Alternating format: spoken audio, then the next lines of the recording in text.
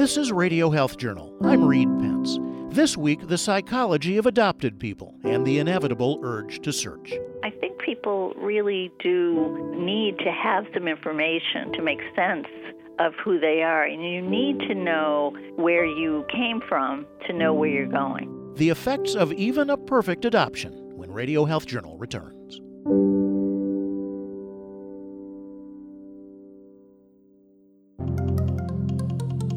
New safety technology available in cars today offers a glimpse into the future. Hi, I'm Debbie Hersman, president of the National Safety Council, and this is your Safety Minute. The driverless car may still be years away, but many features in new cars can give you a safety edge today. Features like automatic emergency braking and lane departure warning systems can help drivers prevent crashes. But many people don't understand their car's features or how to use them. MyCarDoesWhat.org offers hands-on, objective information about new technology, as well as things that have been in your car for years. But remember, while these safety features can assist the driver, they do not replace your skill and judgment. You are still your car's best safety feature. Know more, drive safer, visit MyCarDoesWhat.org. Safety Minute is brought to you by the National Safety Council and Toyota.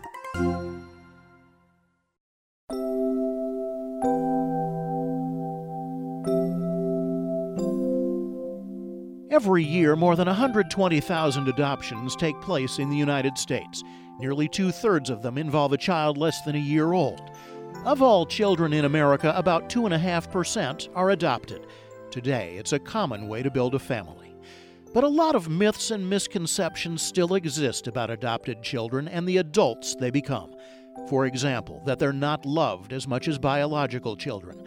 Love is hard to measure, but nearly 3/4 of adopted children under age 6 are read to or sung to at bedtime every night, about 25% more than biological children. And 9 out of 10 adoptive parents describe their relationship with their child as very close.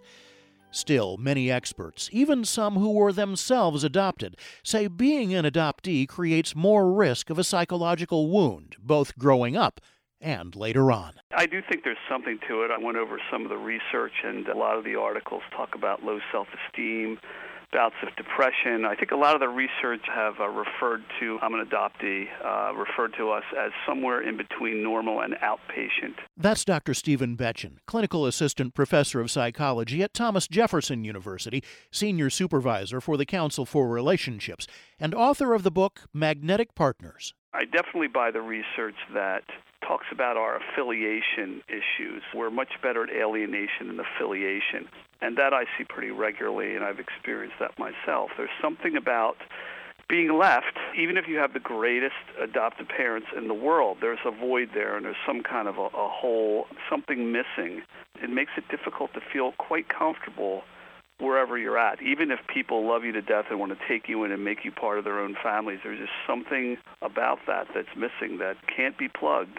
There's definitely loss that happens even in an open adoption, even in a very simple infant placement.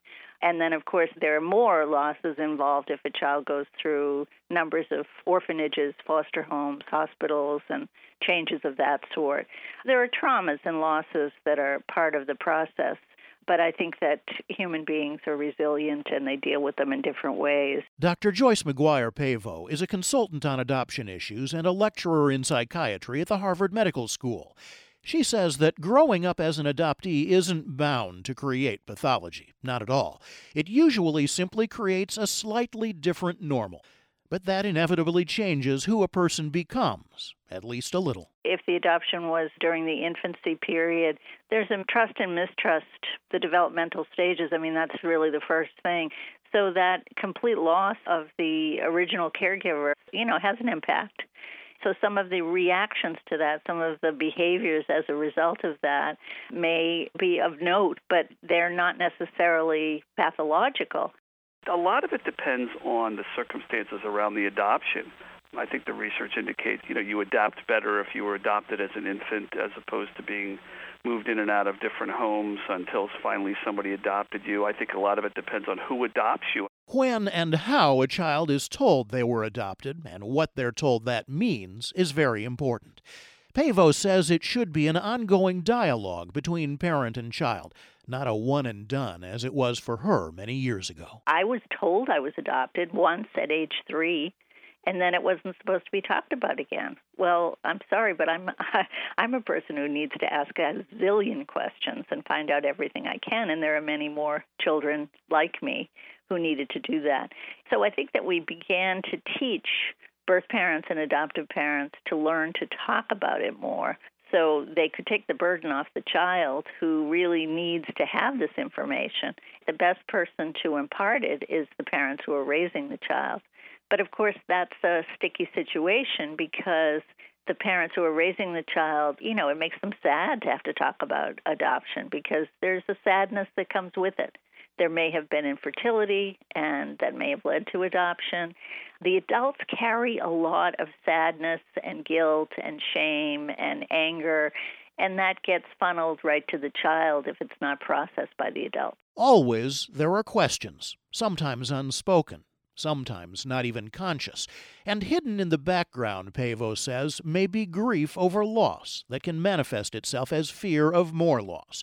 So Betchen says some adoptees may be reluctant to get close to others. There's something about allowing yourself to be taken in and accepted that they have some difficulty with. I see that a lot. And I do a lot of couples therapy. That's my specialty. And there are a lot of intimacy issues and commitment issues even, and fear of getting too close. I think a lot of kids who are adopted worry that they'll be rejected again or put up for adoption again. So it makes it difficult for them to allow themselves to become part of something. And I think you have to really work hard at it to allow yourself to feel comfortable. Identity issues also may become difficult as kids grow up. Those are pretty complex for any adopted person, but add to that transracial adoption, international adoption.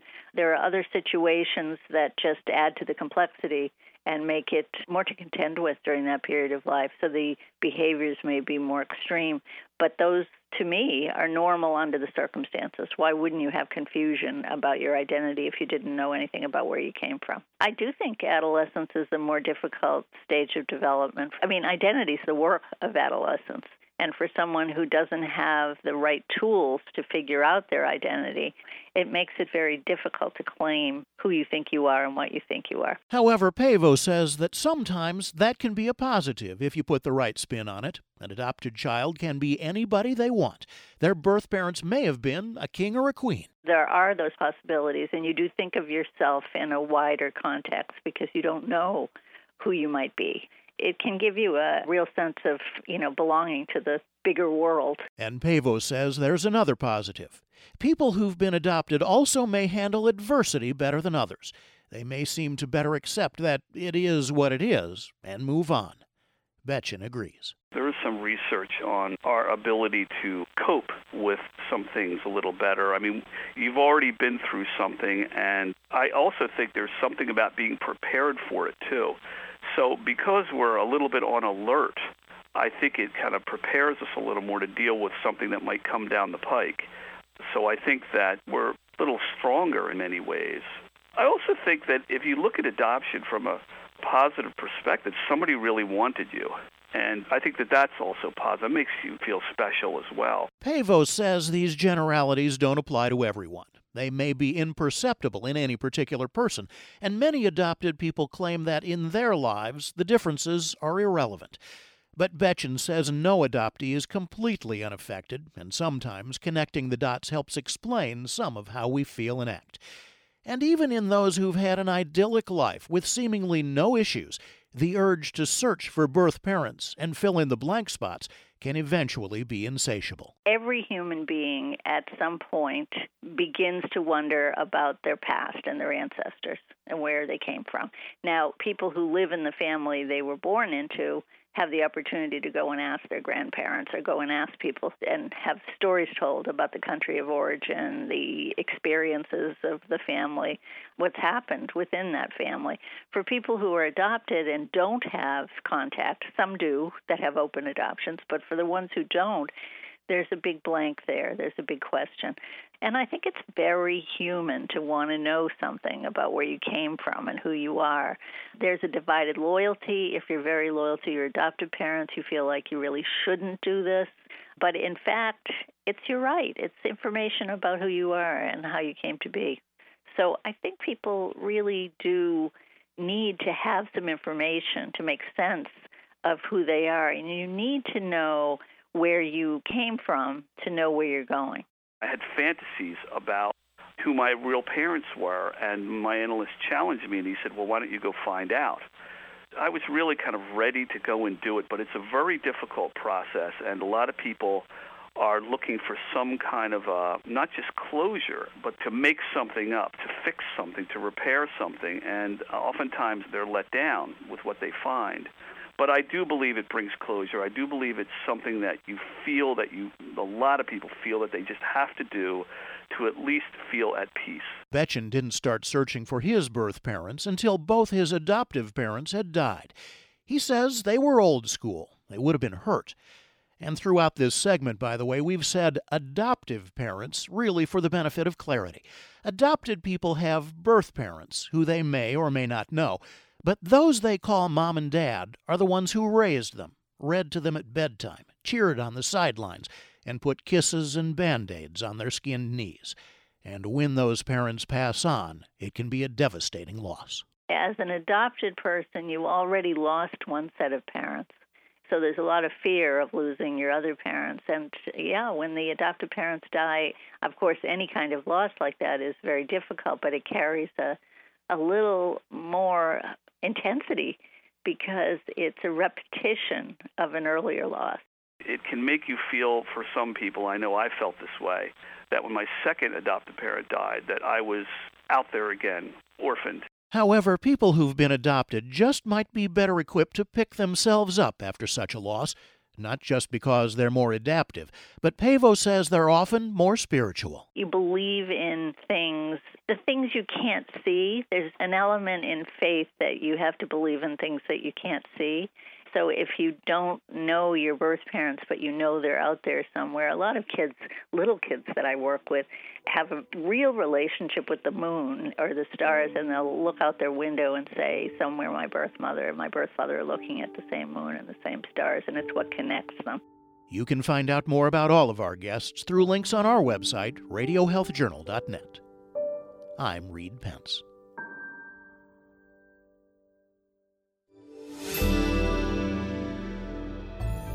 Medical notes this week.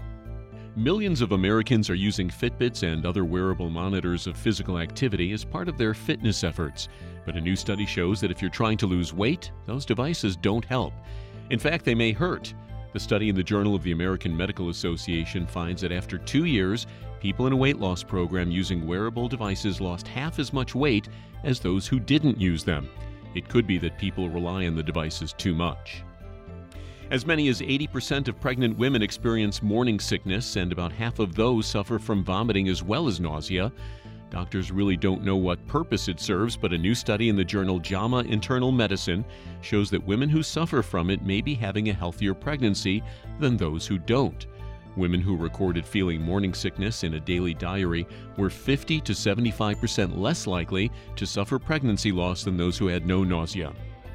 And finally, open floor plans are extremely popular, but a new study suggests that they may make people eat too much. The problem? No barriers between you and the food. Researchers compared how people behave in an open kitchen and dining room space versus one with barriers, and found that open kitchens invite about 10% more serving trips and an extra 170 calories each time. And that's Medical Notes this week. More in a moment. Thank you for listening to Radio Health Journal, a production of Mediatrax Communications. If you enjoyed this week's show, please leave a review on iTunes or share it with a friend. You can find more Radio Health Journal stories about health, science, and technology on iTunes, Stitcher, and at radiohealthjournal.net.